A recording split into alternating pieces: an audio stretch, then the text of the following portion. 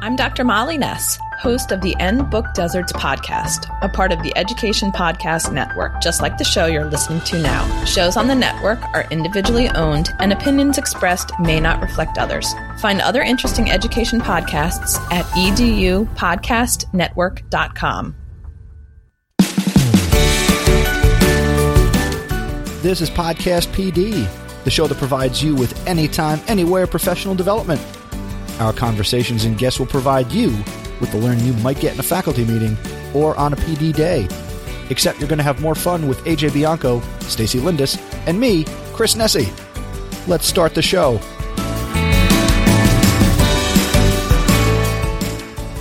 Good evening, good morning, good afternoon. We don't care what time it is. We're just happy that you're listening to Podcast PD. If you're catching us on Sunday, September 6th, it's 8:30 p.m. and we are here. It is episode 83 of Podcast PD. My name is Chris Nessie, at Mr. Nessie on Twitter. I also host the House of EdTech podcast. And of course, I am joined by my podcast compadres, Stacy Lindis and AJ Bianco. Stacy Lindis, how are you? I'm doing all right. Celebrating this Memorial Day weekend. No, Labor Day weekend, whatever weekend it is. Nope. It'll be Memorial Day soon enough. It will be. Let's start the summer over again and get a summer redo. Celebrating Labor Day weekend here in New Jersey. Things are opening up. Restaurants and gyms are opening. So I went to the gym this week just to see what it was like. It was like a ghost town. It was weird. But then it's like the gym in February. Or March. It's even scarier in March. But then I spent some time at the shore today, down the shore today. So, very doing cool. the beachy things in New Jersey. How about you? No complaints. The school year sort of started. We had 4 days of professional development to kick off the school year, and I will meet my students and my classes on Tuesday, September 8th. So yeah, Google Tuesday. Classrooms are shiny and ready to go. Oh, see, you're Google Classroom. I'm like Real Classroom, and we only had 2 days of PD. So I don't know I think I could have used those extra days in my classroom, to be honest. Well, it is what it is. It is right? what it is, right? Yeah. It's 2020. Yeah. AJ, what's up, Mr. Bianco? Say like Mr. Bianco. Like, I don't like the Mr. Bianco thing. Just please. Like, you don't like to be called. I thought that was a big deal now. No, you do not like to be called Mr. Nessie. Well, it's not the worst thing in the world. But he does that to me. He'll be like, hey, Mr. Nessie. I do that because I know it annoys you very much. So I call you Mr. Nessie every now and then. So, no, but hey, everybody, in this Labor Day weekend, speaking of opening up, schools are opening up. And here we are, focusing on our first almost full week with students and things, and PD that's ending, and wonderful accommodations to get started. So, woo! Very excited. There's a new Reflect Ed that's out. I mean, we normally talk about it at the end, but you got a new episode out, so that's exciting. It's okay. Yes, the new episode was released, episode 4. How's the start of your school year, AJ? Anything new? We had 4 days of PD last week. So we pushed the kids back until next week, which would be September 8th, 7th, 8th, 7th, 8th. I don't know. I don't even know the dates anymore. So Tuesday, 8th. The kids are coming, and the teachers had 4 days of PD. Dealing with a variety of different things, from technology to protocols for hand washing and all that kind of good stuff. So trying to get as much time for PD and setting up the classroom as much as possible. We had some pretty awesome PD on SEL and taking moments for yourself. We had a good speaker. So I like it. Yeah, we got a lot of things going on in the first month of September. So let's see. Real quick question: you said you pushed the start of the school year back. Were they supposed to start on Thursday? So yes, so students were supposed to start on Thursday, but we just thought it would be better to get the PD in now, front load all that, get the technology settled. So I know I did about 4 hours of PD on technology tools and helping like refreshers with Google Classroom and had to get started. So that was my day on Friday. And now hopefully teachers are ready to start the year and rock out. That's awesome. Yeah. Here we go. Cool. Speaking of rocking out, we have a rocking episode coming up for you in this very episode. That was one of my better ones, right? That was a good transition. I like that one. And we just ruined it with all the chatter about how awesome it was. Got to give credit Maybe where I'll credit's fix it due, in right? post. There you go. Fix it in post. So today in this episode, we are going to be talking with Randy Tomes and Bruce Reicher, and they are co-authors of a book called Scripted, and it is an educator's guide to media in the classroom. There is a third co-author who we will certainly acknowledge, but why don't we bring on our guests for this episode? Let's say good evening to Randy. Randy, how you doing tonight? Welcome to Podcast PD. I'm good. I'm doing great. Thanks for having me on. We're excited to have you here. You are from Indiana. You've been an educator for 25 years. Congratulations on that. You get a watch or something, right? And you teach digital design and communication at the elementary level. That's very exciting. I do. Yes, it's been amazing. The past this is my 8th year in this position, but I've been doing the media thing for all throughout, just integrating whatever I could media wise into my lessons as a 4th grade, 5th grade, 6th grade teacher back in the day. So. Very cool. And we're also joined tonight by Bruce Reicher. And Bruce, don't say anything yet because, well, I got something special as I promised I would. Cousin Brucey! Cousin Brucey! Cousin Brucey!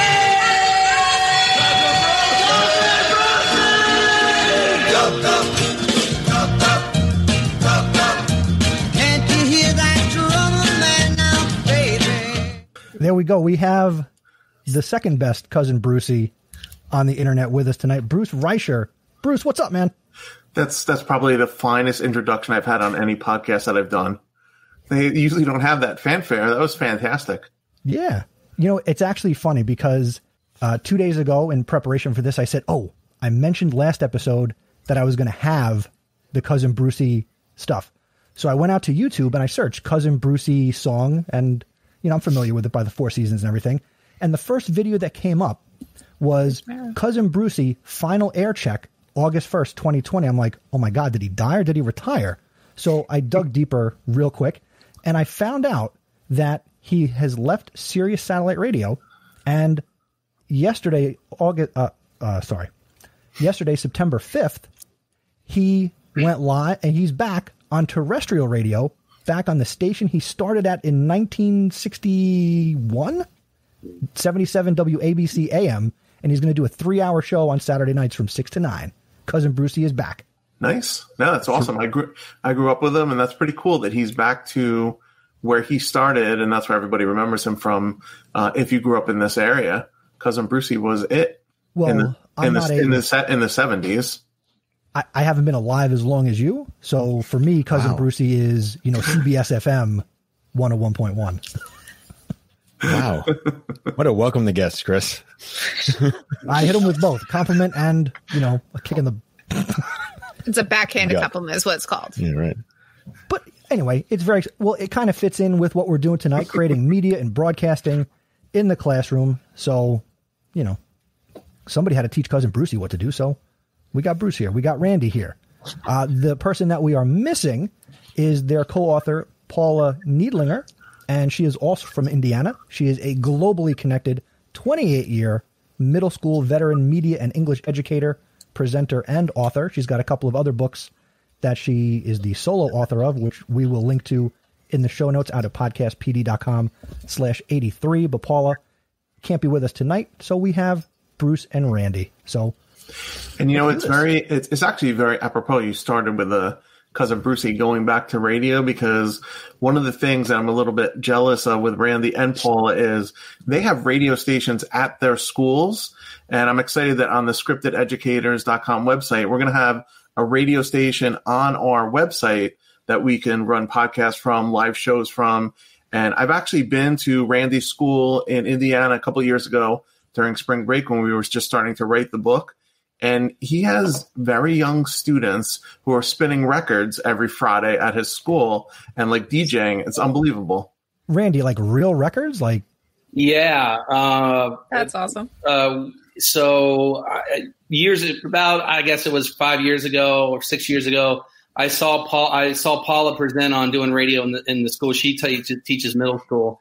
And I thought, well, why not with this position? We have a media studio where we are putting out our newscast each afternoon through the school. And I said, well, let's take this a step further. Since we're a magnet school for communication, I said, let's see what we can do about getting a radio station here. And Paula and I and Bruce were in New York a couple years ago, and we were there for the conference, for the radio conference. And Paula and I were in a record store. I'm a record collector and love it. And she was with me, and she was looking at some stereos. She said, you should try to hook up a turntable to the soundboard. And I said, Paul, I tried to do that through the TV, but I haven't tried to do it through the radio yet. So I was like, I'm going to do that when I get back. And so I have an old teacher box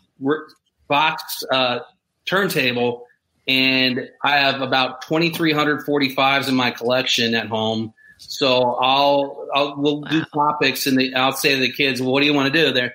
And so I'll say, does anyone want to do Aretha Franklin? I've got probably 30 or 40 Aretha Franklins. And so they'll research Aretha. They'll research some background on her. They'll put their script together. They'll order the songs they want to play, and they'll broadcast. They'll turn records, and it takes time because you got to teach these 5th and 6th graders how to actually put a needle on the record. And not damage it, and you just take care of it. And A side, a B side, what the label looks like. I mean, you wouldn't believe everything you have to teach these kids. But when they learn it, they love it. And I've had parents come to me, what my kid asked for Christmas? They asked for a turntable. It's like, well, good for them. So they do that. So we turn records. We also run a Friday morning contest, and the teachers are getting into it. The teachers just told me this Friday we ran a contest, and the theme was show tunes. So they play 5 songs through our radio station. All the classrooms tune in. They have to figure out the artist and the title and the artist, and they get their name into a drawing. And then so on the news that afternoon on the television news, we'll have one of the DJs come on, and we pump in a wheel through the TriCaster.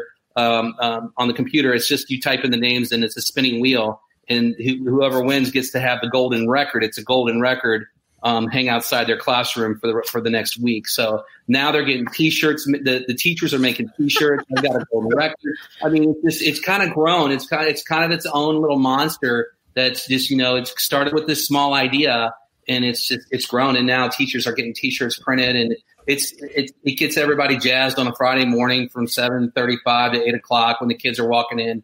They're listening to music. They're learning about music. The kids, the 3 DJs who do it, 2 of them are at home doing virtual. One's live in the studio. So we'll boot the Zoom call in for the soundboard.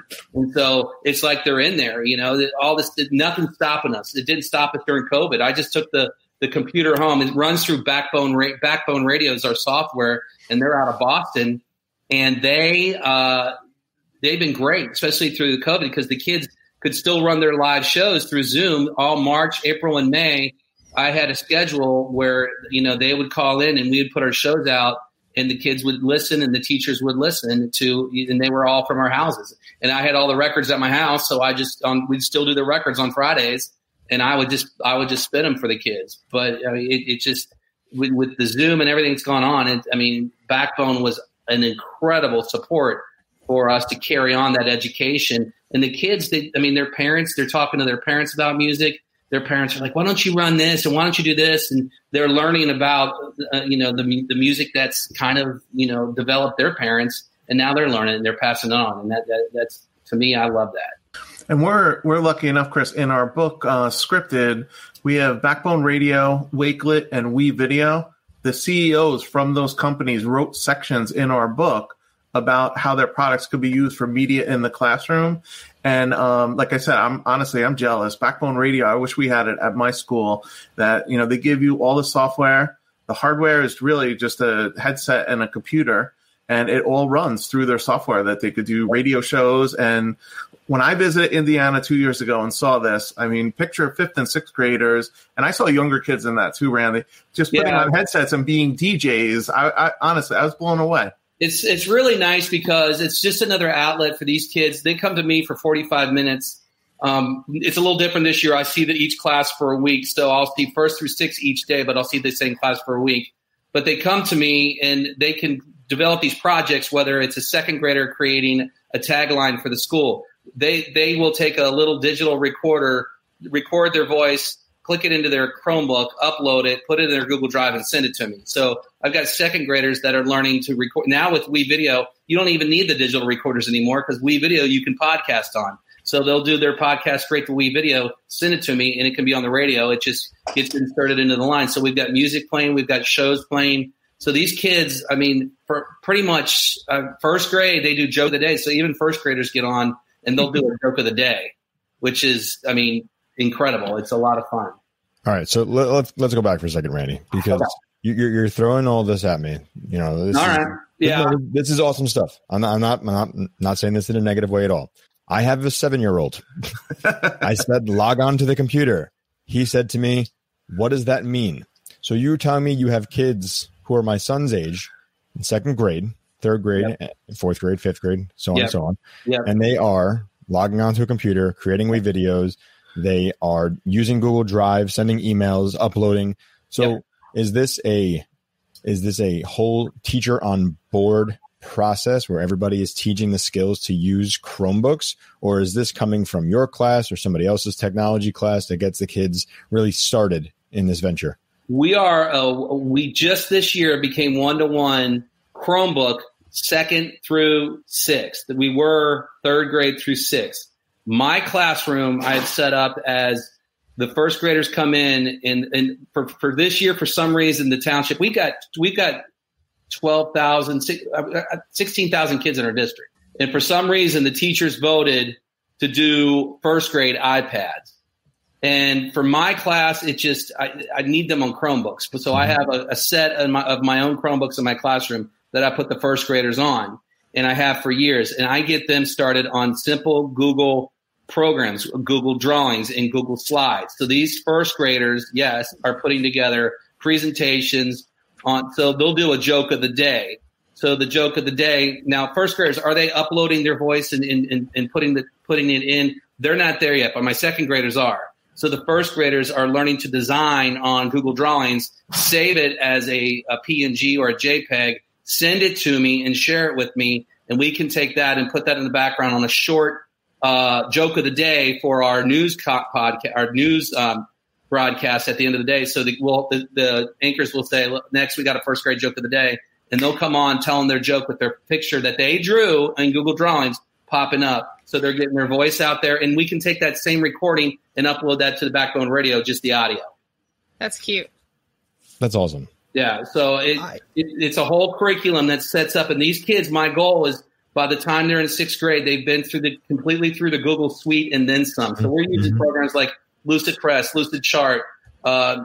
They're seeing. I mean, I've got 3rd graders introducing me to new things. I had he's a 4th grader now. A 4th grader come to me yesterday. We were doing flaming text and creating text for a poster. He says, have you done font meme yet? And I said, no. He's like, well, come here. I want to show you. So these kids are showing me, and I'm taking what some of these kids are giving me, and I'm just, I'm like, here, this is, here it is. Let's pass it on.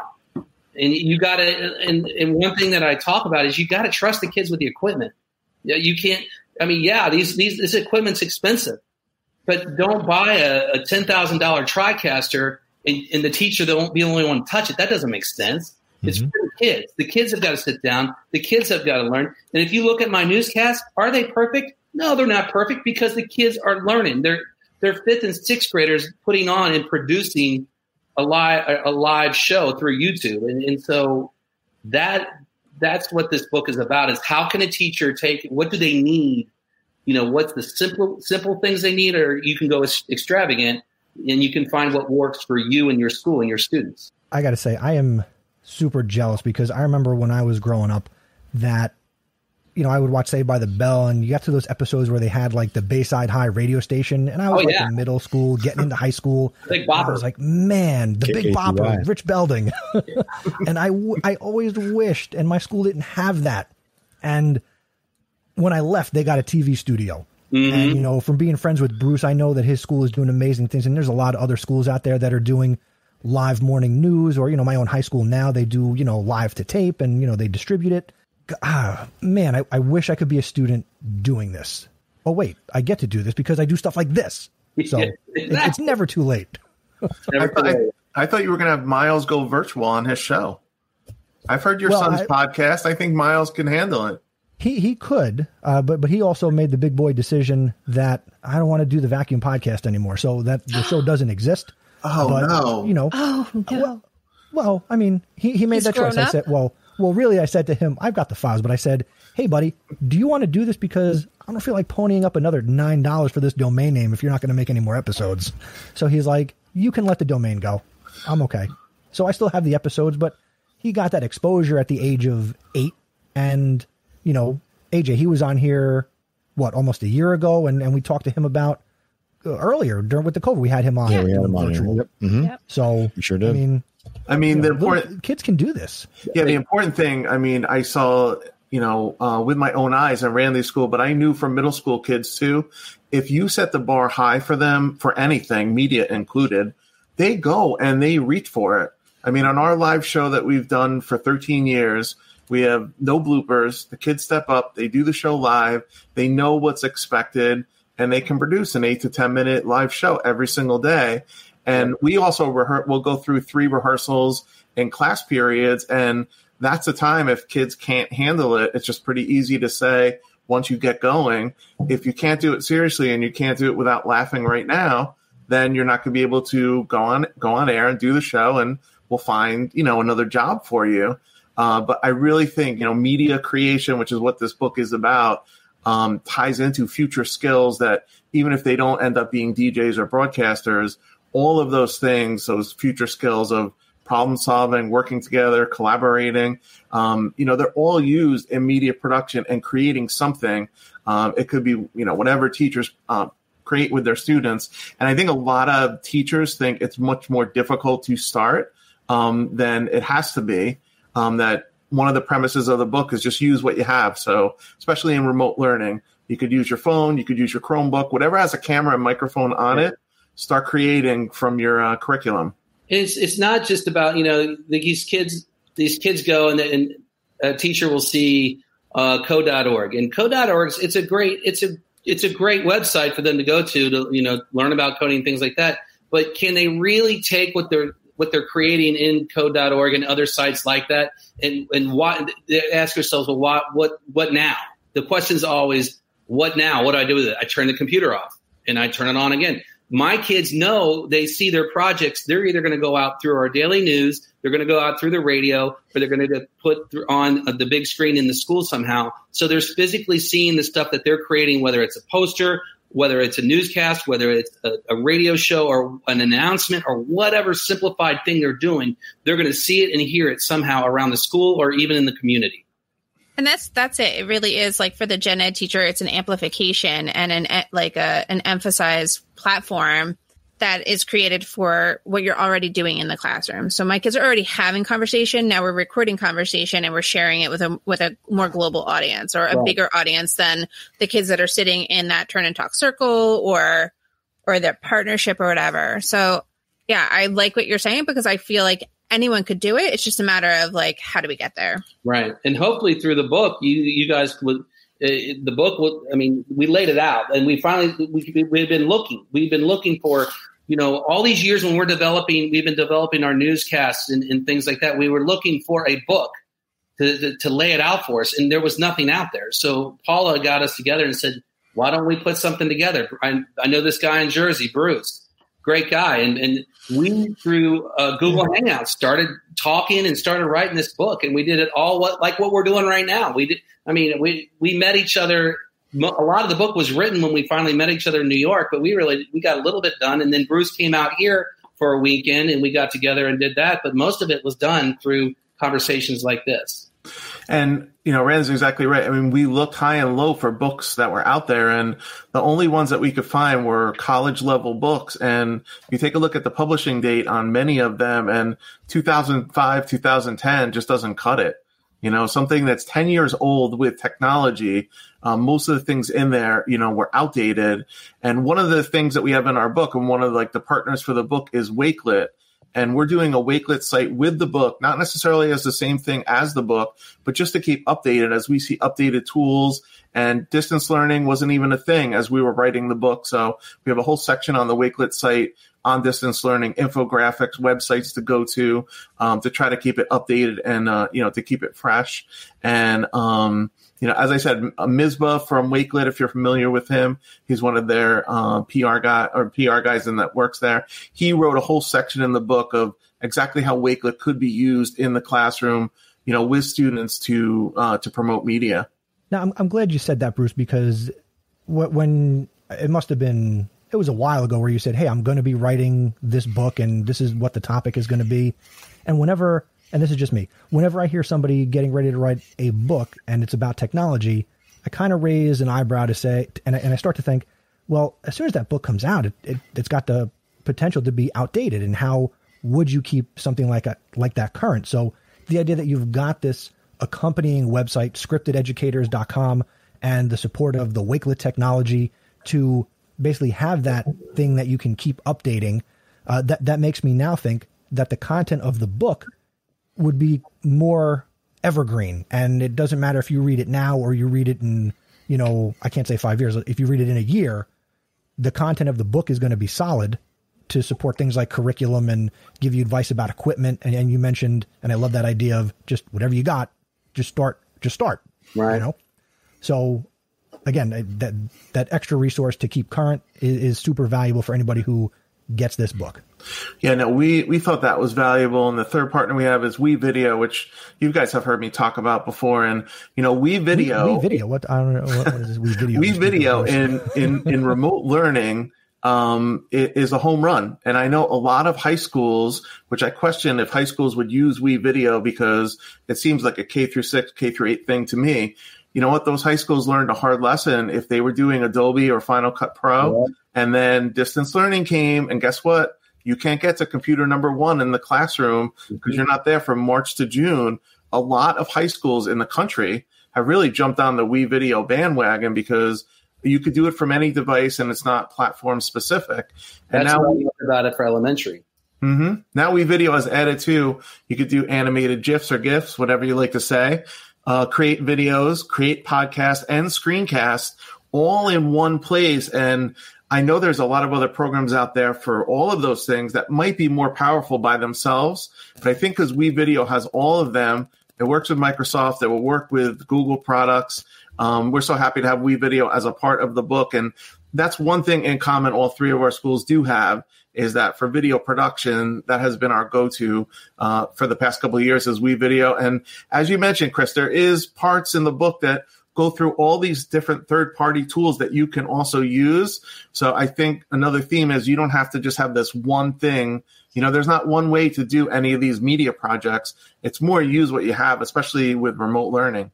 And again, the tools that exist today, they might not exist tomorrow. Right. And so if it's WeVideo today, there might be another or a new competitor that's web-based video editing and production that, again, it's about the skills. And Randy, from hearing what you talked about, you're equipping and empowering your students with these skills that if it's not Google in 10 years, or if it's not WeVideo, or if it's not Adobe, your kids are going to have these skills to edit video, communicate, collaborate, and create content. That's what we want them to do. And that's what they need from day one when they walk into my classroom. When a child that's been touching a screen for, since they've been born, and they haven't been using a keyboard or using a mouse pad, they need to learn that muscle memory. And so, that's what I've been doing with these kids. Their first week with me is they need to learn that muscle memory to log in. They need to know where the numbers are. They need to know how to hold the shift key down. They need to understand that when I click on this X, it closes a window. Or if I click on this box, it makes a window bigger. But once they start learning all these skills, it's going to help them with whatever's coming out next. It's going to help them understand or be intuitive to right click and know how to right click using a mouse pad. Very simple. I mean, you ask any first grader at the end of the year how to right click, they better know how to right click if they've had my class, because they know it's 2 fingers on the mouse pad, they can right click. And so it's just simple tools like that. And you give them and you enable them, they'll discover and they'll teach you. That's what I love about it, is they're discovering and they're teaching me new things. Me too. And the amazing thing with these kids, if you think about it, any kid from K through 12, they only grew up with the internet. They don't know anything before that. So once you get them into the programs to do it, their prior knowledge is so much more than I can speak for myself than I ever had. I mean, I had that great worksheet in third grade on the ENIAC, which was terrific, but that was about it. It was a worksheet and 2 questions was my computer background, in elementary and probably middle school. But I think that's what we're seeing from not only Randy's students, my students, all these different students in the country are so creative with media. And Stacey, you made a great point before is we get questions from doing the book of like, where do I start? Where do I start? Start with your curriculum of exactly what you teach and what you do. And the media, the podcast, the video, making a multimedia presentation, it's not replacing anything. It could just be another choice that you give students to show exactly what they know. And if they don't want to choose it, that's fine. Right. But they have the choice to choose something like that. And more of them are choosing these media projects. And I love the cross-curricular, you can get everything in together. And this started before I was this type of teacher. I mean, I was a 5th grade teacher, and I was sitting there one day and I was like, Pinewood Derby. I'm like, this would be awesome to teach physics skills to the kids at school. And, all of a sudden this Pinewood Derby, we're 20 years later, and now you can film it live. You can, the kids advertise their team. The kids write, friendly letters. There's the language art. They have to write a letter to a company, a business letter to a company. The companies write back and send things. They use the logos. They design the logos. They're designing commercials for their team. I mean, it all goes in together. They're using the technology, and at the end, they've got this huge race in the gym that's being filmed live with our television equipment, and you could even broadcast it with the radio. What's going on? So they're seeing the connection of everything. And we also have in the book, like the second top question is a lot of times just funding. Like, where do you get the money to do this? Even if you use what you have, which is a nice thing to say. Honestly, if your school district does have it, we know, with the digital, what the balance is right now in the country of people that have and have not. But we actually do have in the book, and Paula's not here, but she has aced this, like in her community, she had nothing at all in her school. She had her kids go into her town in Plymouth, Indiana, and go pitch all the stores. And for those stores, they get radio commercials, TV commercials, all these media announcements, yearbook. She funded her whole radio and TV studio with advertising dollars from people in her community. And then the kids went back to the ice cream shop and all the different places to make commercials for them and 30-second bits and everything. So there are creative ways to do it. And that's one of the ideas, too, in the book is you don't need thousands of dollars to start like a full-fledged radio or TV studio. Obviously, start with what you got. But there are easy ways, to do it the way Paula did it. Or in New Jersey, I know it's popular, the education foundations. And in my own district, that's how we funded a lot of the TV studio is through Education Foundation, PTO, PTA, and just looking for different sources that want to help you. And what Randy was saying with broadcasting these things and bringing people something tangible that they could see, it's really powerful when you see, okay, here are these local stores, and now they're getting more business because the middle school in Plymouth, Indiana is advertising for them, not like 1 or 2 commercials, like doing 5 commercials a day, as many as they can on the radio and TV, that it really benefited those businesses too. And I love that because, again, if you get lucky, let's say, and you do what Paula did, you could get a lot of money very quickly and have a really nice start if you want to get this off the ground. Or if it takes a little more time, you can certainly build something over a few school years. And, these are exact concepts I talk about when I've presented on podcasting and why schools should have podcasts or, YouTube channels. You can get that studio outfitted. You can get some top-notch gear and software and give your kids access to professional things. And even if you can't, again, there are things that will be good enough to just get going, to just hit record. So yeah, I love it. I love the idea of getting community involved, and schools are community centers. Schools, I mean, everybody's in most places, you're voting on your budget, your tax dollars are funding the schools. So to get the community involved and see all the great things that are happening, because then what do these school radio shows, podcasts, and news programs do? They talk about all the wonderful things happening in the school. So why wouldn't we want to do that? Yeah, no, definitely. And I just have a message from him. He apologized. He lost his connection again, and I don't think he's going to be back for tonight. So thank you for having him on. I think he had a family obligation possibly anyway, but and he's moved into a new house. So I think that's why his Wi-Fi was a little bit wonky there. But no, he does an amazing job with the elementary students. And I agree with you 100%, Chris, is like whatever way fits your school. And it might be different for every school of ways that you possibly could fund things. I think one of the most powerful things to do, and I get this question with WeVideo, because WeVideo, there is a light version that's free, but the version that has green screen and everything else in it is a paid version. And yet you could do it on a $150 Chromebook. It doesn't come with, your iPad or MacBook, which iMovie comes with, but you have to, pay a certain price for it.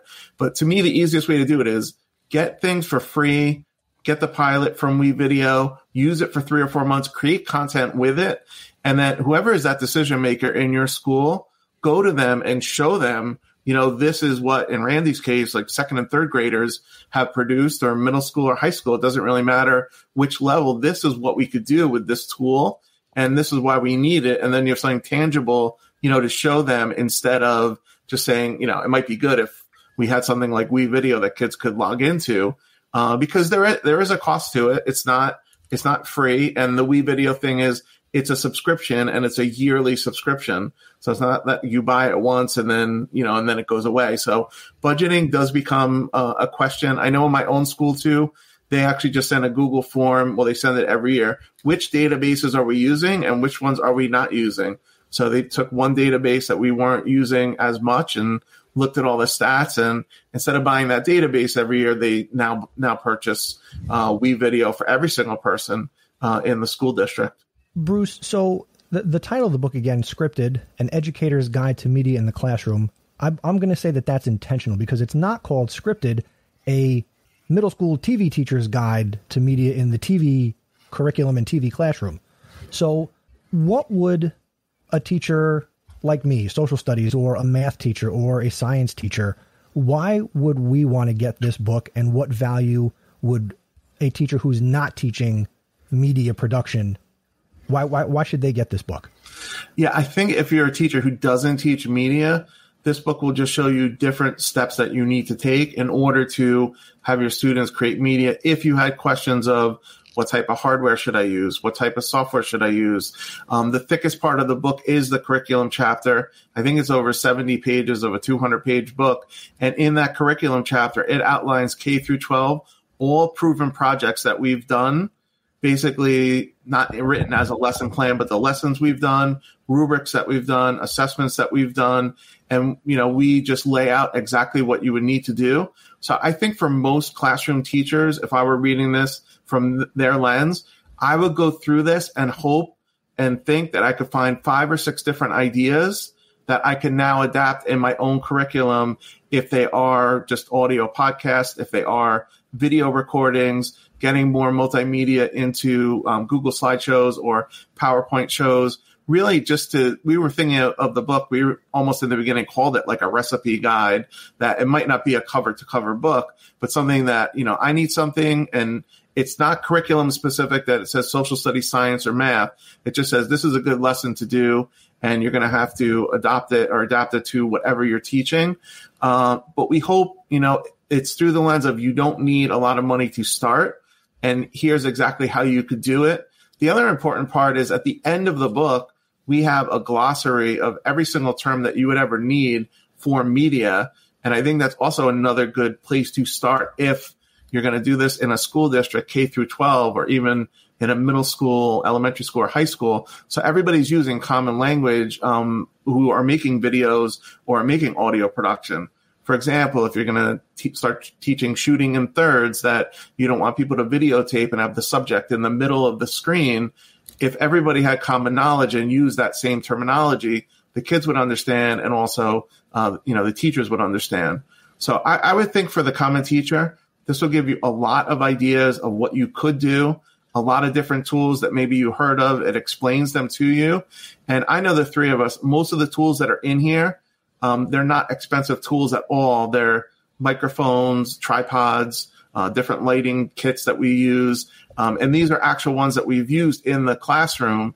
And I think that's why the book is doing well and talking to educators and teachers well is this is not a crowdsourced book, and there's nothing wrong with crowdsourced books, but we didn't go visit anybody else's school. We didn't go visit 10 other teachers and find out what they were doing. Rather, each of us have taught, I think, over 25 years now, which besides meaning that we're old, that we have a lot of experience doing it and, have given all those tips and tricks in the book of all the things that we've done. And hopefully, a first grade teacher or a 12th grade teacher could read this book and get a lot from it and use it in the classroom the next day, which is the intent of any, of this professional development of, what could I do with it? And then in turn, what can my students create with it? On a side note, I am glad that you guys wrote the book and you have the company partners who also contributed. But personally, I don't know. I always raise an eyebrow at the book where it's like my name's on the cover and 37 other people actually wrote the rest of the book. Yeah, I'm not putting anybody down. It's all good. I appreciate all the education books, but if you take a look at a lot of them that are put out, and I read them and they're very good, a lot of the books are, we went out and we interviewed 40 experts and we crowdsourced, and this is all we came up with. And, I just say that our book is different, that I know every single thing that we wrote in the book, we didn't research any of it. It's exactly what we've done. There is no. Sounds kind of funny. No, it's funny, right? But it's like there's nothing in the back saying who all the sources are. Like nobody fact checked it. It could all be opinion. Yeah, it's all us. I mean, we do have, I think, ISTE standards in there. That's one. Yeah. But that's about it. I mean, there's nothing else. I actually just double checked. You have, I think there are 5 separate glossaries. So you even break it down even further into, I think, film, audio, video. Yeah. And then I think there's one that's just even called like basic terms. And I really learn, I learn a lot by knowing what the terminology is. And I share with you, I don't have a radio station at my school, and reading through, the glossary that Randy and Paula came up with and Backbone Radio, it's pretty cool. I mean, that when he's talking about kids in 2nd and 3rd grade, well, from your own kids, I mean, 6 and 7-year-olds producing media and doing it. I saw it firsthand, like, no problem. Like, just put on the headphones. Here's the script. Here's what you're reading today. They understood what they had to click on the screen, and they press a button and they're going live on Backbone Radio. And the other really cool part of it is it's live in their school, but Backbone Radio is also through an app. So actually, through AI devices, they could say their school radio station name in their home, and it's going to start playing that station, which I think is like an unbelievable thing. And, obviously totally opposite that what I grew up with was, here's the paper that I did in 2nd grade, and I'll go put it on the refrigerator for a week, and then it gets thrown off and something else gets put up. How cool is it to come home and say, play my school's radio station, it plays, and then you hear your son or daughter doing any type of those things, spinning records, newscasts, all of those. And the Backbone Radio is getting further into, they're in high schools already, but in middle schools and elementary schools in the country, they also run like 400 internet radio stations that are on the air. And I've met them when we were in New York City for this IBS radio conference. And the engineer for them is like unbelievable, that we're having dinner with him one night and he's like, oh, excuse me for a second. I just have to put like 3 stations back on the air, and then goes on his phone, goes into the servers that are running these stations. He's like, oh yeah, I just put like 4 of them back on the air. No problem. So it's the technology with it is amazing. And I think, a lot of schools, it's catching on more and more. And, the best thing is the students at this IBS conference, and I see it every day with my media students, and they do. Everybody is concentrating now and more focus on SEL and wellness. And I can tell you firsthand, there is no better SEL or wellness than have a student make a podcast, have a student make a video, have a student use any type of media. They feel good doing it because they're creating something from scratch that they're proud of. And I bring out the radio piece and podcasting too, because as you know, a lot of students don't feel comfortable being on video. That's fine. They could just be audio, and all the things that Randy and Paula have them doing, and myself, if they go through the writing process or the process of doing all these things, researching, writing it, recording it, the more they do it, the more comfortable they get. And that's not just kids. I mean, adults get more comfortable. I mean, again, when I started podcasting in 2014, I don't know what the hell I was doing. Some people would tell you I still don't, and I'm doing it for 7 years. So again, it's you talked about muscle memory before. It's building these skills. And if the earlier you can start to teach kids or expose them to these things, the better it's going to be when they get later in life, you know? I definitely. We had a comment in the chat, Alex Podchaski checking in on Facebook, and he's looking forward to picking up the book if he can get past the start of the school year where he's at. I believe Alex is down in Florida, so he thanks you for writing this. And Stephanie commented on YouTube, referring back to the fact that somebody can talk to their Amazon device. I won't say her name because she's on my desk, or their Google device. And again, extended family. That's fantastic. That again, you're knocking down the walls, and you're not just in your school or during homeroom listening to or watching these things. It can be global. And again, we talk about authentic audiences all the time when we have students creating. Super powerful. Yeah, no, definitely. And it's funny. I was just going to use the same exact words as you of authentic. Is there is a real audience for here, not only in the school, but also all the parents at home. And then, with Paula's idea with the community of you do commercials for the local place. Well, guess what radio station they're running the whole day in their store? They're running the school's radio station, not only to hear their commercial, but at the same time, they're promoting the school. So I really think it is a fantastic tool. And I think more and more middle schools and even elementary schools, could start doing it. And I'm excited. Our website is scriptededucators.com, and Backbone Radio was nice enough. They're giving us a radio station for the website. And I think I'm the most excited one out of the three of us because I don't know how to use it at all, but I'm excited to learn how to program it, put podcasts on it. I know they also have technology that's called Lucy, where you can actually go from your cell phone and go live right to the radio station. So that's a really cool thing that they have. I know Paula last year had students in middle school, 7th and 8th grade, broadcasting high school games through this like Lucy technology. And then people in the town were listening to the football games over their, local radio station, which they could get, through an app. And then, like I said, the AI thing I think is the coolest thing is you could just say, play my school's radio station. And, most people at this point, not everybody, but have those AI things in their houses that, will play anything, including it could be your son or daughter's, voice from whatever show they did or game that maybe they announced. Yeah. And the thing I like about this, like my sons are going back to school virtually. The type of and my one son is in an engineering class, and so that's like that's his biggest struggle as far as not being back in the classroom this year, is that he will not get to participate in actually that authentic creation for that class. But with all of these tools, as we were saying earlier, it doesn't matter if you're virtual or hybrid or in person or not, because so much of content creation, as Chris likes to talk about all the time, is like create the content, just hit record. All of that can be done remotely for the most part, as long as you're using a platform that has a universal base, like that's web-based or, isn't, like you said, device 1 or device 2. Yeah. No, and, one thing that I did myself, I do talk a lot about WeVideo, and that's what the students have on their Chromebooks, but I also honor and understand when we went remote, I said, use whatever you want. I'm going to show you WeVideo, but if you want to use Quick from the little GoPro cameras, you want to use their software, you want to use Clips on an iPhone, you have Sony Vegas, whatever you have. You can use other things if you want. And I think the choice also plays a big part in, doing these projects with students. And I know one thing that was brought up in my school, I don't know about your schools, but in terms of assessment, people saying, well, how do you know that their parents aren't doing the test? Well, go give them a media project. Like, let them go and create it by themselves. And you'll also get a variety of all different projects in. I started using a lot more choice boards last year. Instead of giving one assignment, give 6 different ones that they could pick from.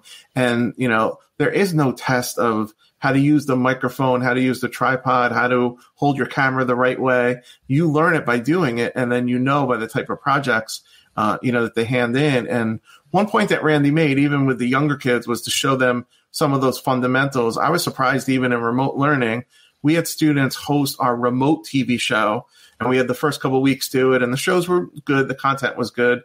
And we would send scripts to kids that they helped us write. They would record them in like 1 minute. And we'd be like, no, you're hosting the show. Don't stay in your bedroom and just have the camera so you could see black on the left and right. Like, you have to hold your camera landscape. You have to go to different places. This is how you could do different openings. And one of the things that we really leverage with remote learning, we do Zoom conferences now with any student that's on our TV show to just go over those things. And you would be shocked or not that you have to show someone, hold your camera like this when you're recording, because like this, you're going to get letterbox on it and, different tips and basically a brainstorming with the students. You're doing something for SEL and wellness. Go videotape that when you're like standing under a tree or outside someplace, in your house. And you don't have to record every single thing in your bedroom and do it quickly, but put some quality into it. There was a lot of teaching that went on there that, they got the things recorded and they got them done quickly. But the quality that they could do, you can really coach them up and teach them a lot of those skills that they need. So speaking of skills, Bruce, what are some, you gave us some tips and, I'm definitely looking for more of that, but what are some best practices for teachers to instill and impart with their kids? I mean, I think when you do any of these media projects, the biggest thing that you could do is the more planning that you could have them do before they go out and record, the better. And almost think of it like the writing process. I do the same thing with the creation process of start with brainstorming, get all of their ideas. And in my own kids and middle school kids, I'm like just slowing them down. Like, you just don't run with the first idea you have. Come up with 5, figure out the angles of them, then plan everything out, approve their plan, whether they storyboard it, or a lot of times I just have them do it in a Google Doc of exactly who are you interviewing, what questions are you going to ask them, where are you going to ask them? You have to email the teachers to find out when you could, get them. So some of the logistics, and then they actually go out and do the recording of it. And then when they come back, do the editing, and then, finally put it together. So one of the things that I would tell teachers who are just starting out doing this is start the project small and do something that you're doing in your curriculum. And maybe it could even just be an audio or a video of like an exit ticket, just so they get used to doing it. And you also get used to the workflow that's involved, because I know for doing it for a long time, the workflow, I understand what it is, but creating anything in media, everything's going to take 3 or 4 times longer than you think. And I have teachers in my own school will come up and say, we're going to brainstorm, plan, record, and publish the podcast in 1 period. And I'm like, well, give yourself 1 week. You possibly could. I'm not saying you can't, but right, the quality of it is not going to be as good. And also there's so many different teaching things along the way that you could do, is all those things that I listed become separate lessons of how do you brainstorm and find the lead and find the angle, plan it out and show them how to do it. And, they want to rush through everything, which is fine, in my classroom to get to the cameras and go out and start videotaping. But before they even go do that, open-ended and close-ended questions to go through with them. So they're just not asking people all close-ended questions and you don't have any answers, at all. So I think there's a lot of skills that go in there that you can show them before, they go out and do it. And then some of the lessons also just become feedback on, these are really good exemplars of people that ask good open-ended questions. And here are some that they ask yes or no questions. It's going to be, it's going to be a very, very quick interview. But I would say plan as much as you can. And, you hit a really good point too, Stacey, of like, these probably take a week or 2 and let it breathe a little bit and let them go out and, try to do the best project that they can. And, I wouldn't have a due date at all on any of these, and I don't. that are due in less than 2 weeks. Because remember, in the beginning, they're also learning how to work whatever equipment we might have at school. Remote might be a little bit different. That I know it's going to take them 2 or 3 weeks to finish like a 2-minute news package that they might do that goes on our TV show. Yeah, I also like to leave the date a little open-ended. Say, like, we're going to finish this in about 2 weeks and then reassess, especially when it's a new, if it's a new platform or something completely unfamiliar. Alex has a question. He wants to know, would starting with something like Flipgrid be helpful for getting kids used to recording? Definitely. Flipgrid would be an amazing way to do it, especially at the beginning of the school year. I've seen schools do it. Even all teachers introduce themselves, students introduce themselves. And I love that Flipgrid has, you can put something in front of your face so other people might not see you, or just do the audio. So Flipgrid would be a great tool to use. And frankly, and this is part of the book too, use what you have. And I'm learning this more in remote learning. Use what you know and also what the students know. Like, I would not introduce anything brand new to them that I've never used before and they've ever used before if I could, possibly help it. And I'll give you a good example. This year, I want to start using Book Creator, that I've seen a lot of really creative multimedia projects done in Book Creator. That I know that is not going to be the first thing that I start with. That I'll start with a wee video that they've done since 4th grade, and now they're in 6th, 7th, or 8th grade, and they've actually, have seen before. So Flipgrid would be great. And I think a lot of people also overlook on every device that we have, you could just turn on the camera or turn on the microphone and just record yourself, that you might not even need some of these third-party things to begin with. Just record yourself for whatever the project may be and upload that audio or video file to Google Classroom, even if it was just introducing yourself, in the beginning of the year. Although I do, Flipgrid, I know there's tons of great things that you could do on it that other students can also, meet the other students in the class along with meeting the teacher in that example of just introduce yourself and the traditional, like what you did for the summer at the beginning of the school year. So yeah, Flipgrid is great. And, I'm a big fan of Wakelet, and in Flipgrid Shorts, it's actually built into Wakelet just for the teachers for now, that I use that a lot to record myself as I'm introducing myself to the students and then put all the material for classes. So the video is just embedded right into Wakelet Shorts. I think they're up to 10 minutes now that you can actually record of yourself in a Wakelet short. For our listeners who know nothing about Wakelet, can you just give a quick 30-second commercial on what that is and what teachers and students will get out of it, why it's important? I'm going to use Chris's favorite 4-letter word, free. Wakelet is completely free. There is no cost at all.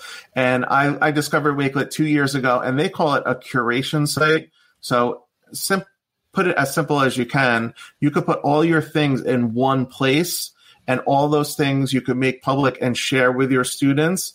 And any student can also contribute to your Wakelet site. Under age 13, you give them a code, but over age 13, they could create their own Wakelet site. And in high school, a lot of students are doing this for their portfolios, that in Wakelet, you could put bookmarks, you could put YouTube videos without commercials, by the way. It strips everything out. PDFs that goes to your drive, and along with Flipgrid Shorts. And simply put, a Wakelet, if you ever use S'more, it's very similar to that. It's a very easy way to build a website that you can share all your resources. You can also search in Wakelet. So if I wanted to search SEL and get ideas, I could search all other educators' Wakelet boards and come up with ideas. And it's made to copy their boards, which are just folders of ideas. So Wakelet is a great thing. They're very educator friendly. Even their hashtag Wakelet Wave, an educator came up with. So Wakelet is one of my tools that I use a lot. And I would definitely encourage anybody, K through 12, to use Wakelet boards. And people have come up with many ideas. A simple one, too, in elementary school is, instead of the traditional letter that you might send home or, weekly things we're doing, you can have a daily Wakelet board with, this is exactly what we did. Here's a YouTube video you could practice it with, and everything could be in one place. So I'm a big Wakelet fan, and I only discovered it 2 years ago. I wasn't sure exactly how I was going to use it. And then after I went to ISTE 2 years ago, I had hundreds of bookmarks, and I was emailing them to myself, websites to myself, to then go open the email. Wakelet's a simple way to make folders and pretty much categorize the bookmarks that you have on your computer. And the final thing, Stacey, is it works on any device. So I find myself using it a lot on the phone, where if I find a really cool website, if it's for scripted professional development or my school site, I can quickly put it on that Wakelet board in about 10 seconds. And I don't need to know any HTML, any coding, anything about building websites. It's a simple way to build a website is Wakelet. Nice. And Bruce, let me flip gears for a second. So we're talking a lot about teachers and what they're doing in the classrooms. Let's look at the administrative side. So what can school leaders do to either push or support staff to start using media and critical thinking in that regard in their classrooms? I mean, I think the biggest thing they could do is model it. I mean, if I'm a teacher in my school. If I was the principal or vice principal, I'd be making these videos, and a lot of them do. I would be on Facebook Live. I would be on YouTube Live. I would be doing WeVideo. It doesn't matter what the medium would be, but to get out my positive message or the message that we're doing now, if we're opening and all the different hybrids that we have, the best way to actually show it is through video. And in my own school, I had nothing to do with it. That's exactly what they did in my own school district. Like they said, here's our plan that we're doing when you come in the school. And I'm sure they did send some type of writing in a letter, but they made a 5-minute video. Here's what it's going to look like when a student comes in. They have to show their phone that now they've gone through the survey. You might go to a different place in the morning, and they acted it out with the administrators they had there in the summer. And I think I would model it for my school and use it to promote my school district, and then go find that teacher or teachers in your school that might take off with it and see what they could do with it, in their classroom. And with older students, and I have not done this yet in my middle school, but I would like to, and kind of building up to it as we add new electives, I would love to have like the student ambassadors be the student tech ambassadors. All schools have different names for them. In high school, and I know like in Waldwick, they do this. He lets them, take over their social media for a day. Kevin does. I would get the students into it to let them start promoting the school along with the administration, promoting the school. And Kevin from Waldwick, he's like a great example, right? It was the kids' birthdays. What did he do? He went to each one of their houses on every senior's birthday, made a video about it, and it turned into a really good positive thing. Awesome. The kids weren't, those poor senior kids, they weren't there from March to June, which I'm sure they lost a lot of the prom and everything else, but they knew when it was their birthday, that principal was making a video about them. So I would model it if I were the administrator. And the second thing I would do, I would go meet with my teachers, maybe start on a grade level where some teachers are tech savvy, and start talking to them. What type of media tool could you use? It doesn't have to be WeVideo or Backbone. It could be maybe you just have iMovie in your school or Movie Maker, and support them to use it and have them start doing curriculum projects with it, that would support their classroom. But I think it's a home run for any administrator to go on, whether they're doing a podcast or make a video about your school, to promote your school, all the great things that you're doing. And I don't see any way at all that would have any negative to it at all. Of, here's my, email, here's my phone call, and here's the link to the video that I made about if it is like the openings of school. I know in my own school district, they do like all three of those things. And I know the parents, I think they find the videos the most helpful. Yeah. Bruce, I got to agree with that, because it something like this should start at the top. And if you want teachers to feel comfortable, for lack of better words, I'll say, being silly, administrators need to, unbutton the top button, loosen the tie, don't be, if you got into administration to be, buttoned up and uptight and, be a leader, well, you're working in a school, and the majority of the people in the school by far are children. Including the teachers. Including the teachers. So we're outnumbered as adults. So in some aspects, we need to relax, even in these trying times. Relax. Again, tell your story. Be a little goofy, and be vulnerable. Yes, be vulnerable. It's one of the things I appreciated most about the opening this year, where, our administrators certainly had to use technology that was outside of anything that they would normally venture into, because it's like Zoom, for example, right? Just watching the administrators work through Zoom and being gracious with themselves, and through that grace and that self-care, saying like, this is going to happen to everyone. If you can't figure out how to do this breakout, if I can't figure out how to get you back, I'm sorry, we'll start over. We'll make an announcement, just like whatever it is. And you have to I hope that people took that as they were watching, and, as an example of like, oh, okay, this is not all going to be super on point on Tuesday when we all go back to school here in New Jersey. And it's not all going to be beautiful, because no matter what year you're entering, I feel like it's year one. This is my 19th year teaching. I feel like I am starting over, and it has nothing to do with like working with a co-teacher, working in a grade level that I've only known for a year. It's just, nobody's really done this, especially because we're not in crisis mode for teaching. We're in real teaching and kind of figuring it out and learning from what we did in the spring to elevate and improve our practice and the learning for kids. And Chris, you made such a great point before. Like when you first started doing podcasting, you were just like starting it out. I kind of felt the same way on March 16th when I started doing Zoom. I never used Zoom before. And now I'm using Zoom. I can't get rid of the toolbar on the top of the screen when I'm sharing and all these different things. But your point is a good point of just do it. As I've done Zoom more and more, like I'm very comfortable with that tool. I know how to get the toolbar away. I know how to share this or do that. But in the beginning, you don't. And that grace piece is fine, and people see not that you're vulnerable, that you're human. No one's going to know all of it. And I agree with you. I've heard that from a lot of people, Stacey, saying it's almost like the first day of teaching. Everybody has that feeling in New Jersey when we go back, on Tuesday, whether you're hybrid, half remote, full remote, whatever it's going to be. It's a brand new schedule, brand new plan. And the one thing that I do know, especially in the beginning, and I'm looking forward to, is even though I'm teaching remotely, the teachers are going to be in the school. There will be like an AM and PM session in the school.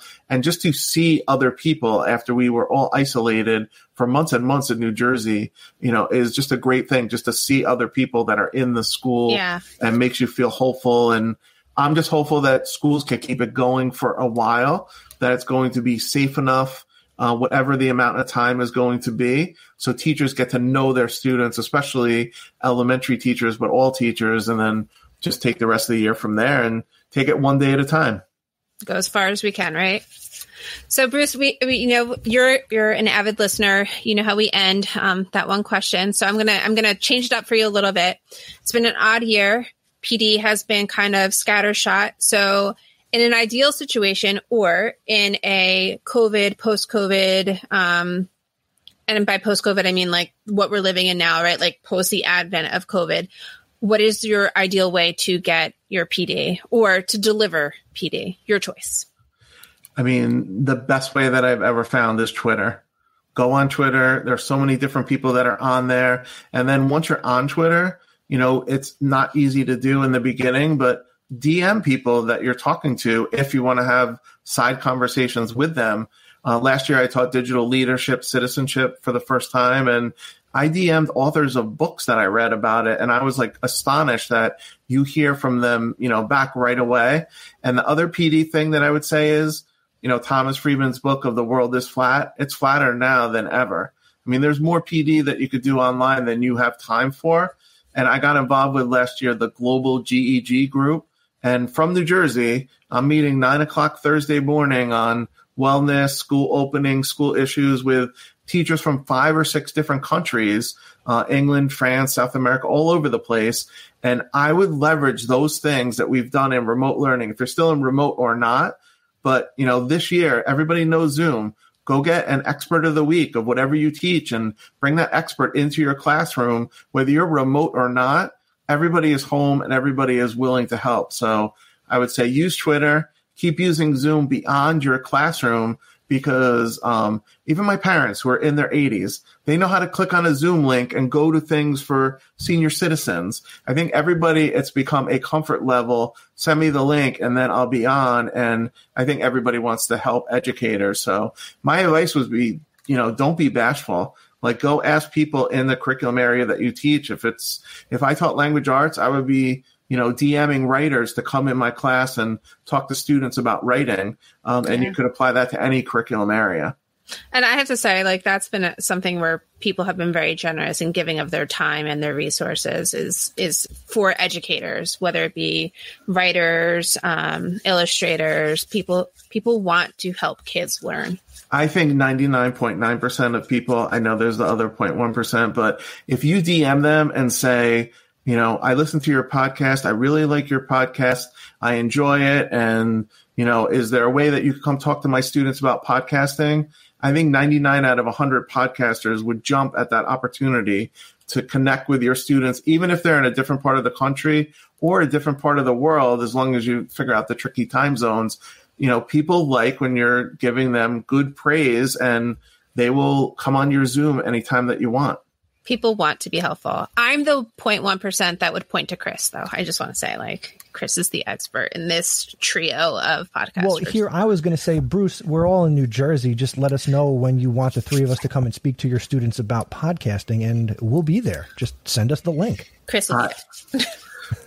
I will be doing that. I'll send you guys a link, and it would be cool. The other quick thing I thought about to bring this into the classroom, if you really want students to be 6 feet away and they're in the classroom, how cool would it be for kids to be conferencing within the class with each other in Zoom? Because they're used to doing it, or Google Meet, whatever the tool may be, and they could just put on their headsets. You could go around and make sure everyone's, doing the correct thing.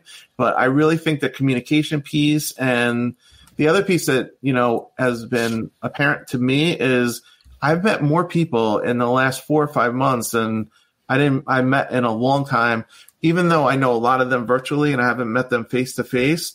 The special feeling when you get to meet them and they're sharing something with you, if it's on Twitter, Facebook, or whatever you use for social media. I think, educators really want to help other educators, and it makes them feel not so isolated too. Yeah. Thanks for giving us that special feeling tonight, Bruce. Well, you started with the Cousin Brucey thing. I had to leave us like tingly when we're leaving. He's back on terrestrial radio. Leaving us tingling. So the book, once again, is Scripted, An Educator's Guide to Media in the Classroom. It is from EduMatch Publishing. It is a resource book for all educators, not just quote-unquote TV teachers, and it provides the scope and sequence that you will need to bring digital media into your classroom. The book provides classroom-proven strategies and resources, as well as trials and tribulations. Bruce, I believe you brought the tribulations, and ideas to assist educators. The authors, again, are Randall Thomas. He is at Randall Tomes 1. Did I say Randall Thomas? Sorry. Randall Tomes. He is at Randall Tomes 1 on Twitter. Paula Needlinger. She is at PNeid, N-E-I-D. And the incomparable Cousin Brucey. Bruce Reicher at B Reicher on Twitter. That is B-R-E-I-C-H There'll be a link out to this book in the show notes at podcastpd.com/83. Connect with these authors because, Bruce has been DMing people all over the world. So go hit him up, DM him, bring him into your classroom via Zoom and Skype and Google Meet, whatever. Get him on there. He will help you. Bruce is a fantastic guy. So are his co-authors. And Bruce, thank you for sharing the good word about Scripted with us. No, thanks so much for having us on tonight. And I'm so glad you got to meet Randy. Hopefully you will meet Paula in the future. And scriptededucators.com is the website. And, at this point, we're just so excited to see what people create. And, I'm sure they're going to come up with a lot of ideas we didn't even think of from the book. And at this point, that's going to be the really fun and exciting part. And I wish the three of you and everybody have a great and safe 2021 school year. Nice. Thank you, Bruce. Thanks so much, Bruce. Thank you so much for your time. Thank you. All right. Before we get to what we're listening to, where we're going to share one podcast recommendation, and I've got that task for this episode, we just want to remind you that if you get value from conversations like this, and you've ever wondered if you could somehow support what we do here on Podcast PD, the answer is yes, you can. You can support the show on a monthly or a yearly basis by becoming a Podcast PD executive producer. You can support us either monthly for $5 or yearly for $50. As a thank you for your support, every executive producer will receive a Podcast PD executive producer sticker. And if you support the show on a yearly basis, we will send you the sticker and a mug and a t-shirt. For more information, you can go to podcastpd.com/executive producer. And we want to thank our current executive producers, Adam Kelly and Mike Brilla. Thank you so much for supporting Podcast PD. Woohoo, thank you. All right, ready for my recommendation? Yes, what are we listening to? This one. So here we go. I was reading this article on EdWeek, Education Week, so edweek.org. And this is a podcast called Por Nuestros Niños, For Our Children. Is it in Spanish? It is. And here is the premise of Por Nuestros Niños. The description's in English, but I could do it in Spanish if you wanted me to. So we all understand that education is the vehicle that will propel students hold on, reading is hard. That's why you said you read an article. It surprised me. Shut up.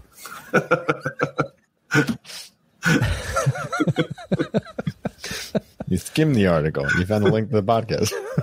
No. I read the article, and now I'm reading. Shut up. Anyway, the joy of live. So here's the description of this podcast.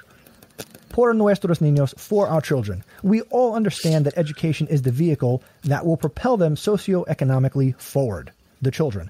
Parents are children's first teachers, and they are the most important key to help them succeed.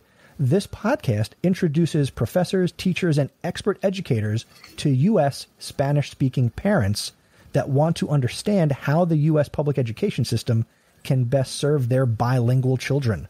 The show shares tools, resources, and sage advice based on research and science to help children thrive in many languages.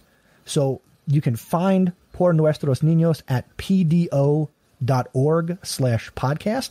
And again, the article that led me to this on edweek.org, I will link to it in the show notes. The title of the article is Spanish-Speaking Parents Need Support. This new podcast may help. So the point of this podcast, created by a woman in Florida, believes that Spanish-speaking families have questions about education, especially in these current COVID times. And here's a podcast to support and provide information about what's going on in education to the Spanish-speaking parent. Chris, I have a great Can I do a guest podcast recommendation? That's why I didn't hang up on you. Go ahead. Thank you. I have a great one, and this one I just started listening to. It's not an education podcast, by the way. It's called the Live Inspired Podcast. The gentleman's name is John O'Leary. He's a New York Times bestselling author, and his story, I learned it from another podcast. When he was 9 years old, he was in the garage, and the gasoline for the lawnmower caught on fire. 95% of his body was burned, and he survived. And there's a sports tie-in here with Jack Buck, the old St. Louis Cardinals announcer, went and visited him in the hospital and said, "You'll make it, kid. You'll make it, kid." This happened to him when he was 9 years old. And he recovered from it. And unfortunately, his fingers on his hands were burned off. And Jack Buck said, "If you could learn to write thank you on the baseballs, I'll keep bringing you baseballs from all the St. Louis Cardinals." And he recovered from this tragedy. He has on his show Joe Buck, Jack Buck's son, introduce him, in the podcast. And he has all people that have overcome all of these different things, whether it's business people, sports people, anything. And every Monday he does like a 6-minute inspiration for the week. Now he's married. He has, 3 or 4 children, and he's written these books on inspiration and how to approach life even when tragedy strikes, how you're going to deal with it. And it's very, very good. Live Inspired Podcast with John O'Leary. It's got quite the back I catalog. Pulled it up here. I'll have it in the show notes. Yeah, every Monday, a quick burst of inspiration. Every Thursday, interviews with an amazing guest about their success, their failures, their lessons. Good share, Bruce. I'm bringing it to the table. I Brought it tonight, Bruce. read the whole article. Thanks, Bruce. I read the whole article. I was just, I'm not going to sit here and read the article I read to people. Whatever. No, I actually, Wow. whatever. No, I actually learned about his this summer, and it's not an education one, but now it's on my list every week to listen to, and it's a great show. You know what? Something like this, for me, when I check it out, would fall under personal improvement, personal growth. Yeah. Because, again, hearing these stories of other people, you're listening to these conversations because you want to be inspired. And, whether it's a show that's like this specifically to inspire you in your classroom, well, listening to podcasts like Live Inspired, there you go, will inspire you in your life by hearing other people's stories. So it's an education. All podcasts are educational in some way. I mean, there's some really awesome names in here. John Gordon, Jeff Goins, Mitch Albom, the Tuesdays with Maury guy. Love him. Yeah. Yeah. And his conversations are phenomenal that he has with people of they know what he's overcome before he interviews them. He finds out what they have overcome, and he's just a very good, interviewer. And pre-COVID, he went around the country and was speaking all over the place. But once the COVID hit, I think he started even doing more of the podcasting because he couldn't get around the country. I love it. I just downloaded 3 Here's 2 more: episodes. Jillian Michaels, Cal Ripken Jr. Nice. And his podcast I actually got turned on to because Don Goebel, who you might know from Twitter, Don Goebel is like an award-winning high school media teacher. He did his own passion project during COVID, which was to go interview as many people as he could from his high school that were now in broadcasting, whether they were engineers in front of the camera, behind the camera. And he had Joe Buck on his show through just DMing him and saying that he's doing this project and would Joe Buck like to come on? And Joe Buck gets into the whole story of how he learned about John O'Leary from his dad. And that's what was the reason why I started listening, to the show. I'm like, I'll give it a try and see if I like it. And he's an excellent interviewer, and you'll listen. It is inspiring because you know where it's coming from. If you're 9 years old and 95% of your body was burned, and now you've made it and you're a successful writer, author, and podcaster and all these other things, it's a great story. I'm going to recommend episode 281, An Open Letter of Gratitude to Teachers. Read that on Tuesday as you resume teaching from this long weekend, or for us in New Jersey, most of us anyway, going back on Tuesday for the first time with kids. My own children don't go back until the 14th. Don't get me started. But I love it. Thanks, Bruce. That's awesome. Yay. Yeah. Speaking of starting, Stacey, let's end it. Let's end it.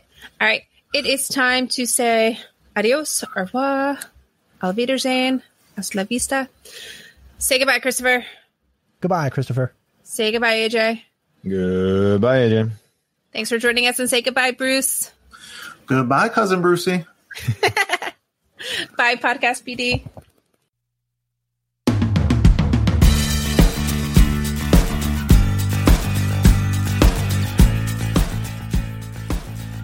Thank you for checking out this episode of Podcast PD. For links to everything that we discussed in this episode, you can visit the show notes at our website, podcastpd.com. To connect with the show on social media, we are at podcastpd on Instagram and Twitter, and we share using the hashtag podcastpd. To connect with Stacey, AJ, and myself, we are on Twitter At Mr. Nessie, at Stacey Lindis, and at AJ Bianco. We would love to hear from you, so please go to podcastpd.com/feedback and send us an email, send us a voice message, whatever you need to do. Also, if you enjoyed this podcast, make sure you share it with somebody that you think would get value from it. Word of mouth is the best way to share a podcast you enjoy, and we hope you enjoyed Podcast PD. We appreciate you listening, we appreciate your sharing, and we love creating this podcast for you. We'll see you in the next episode. Take care.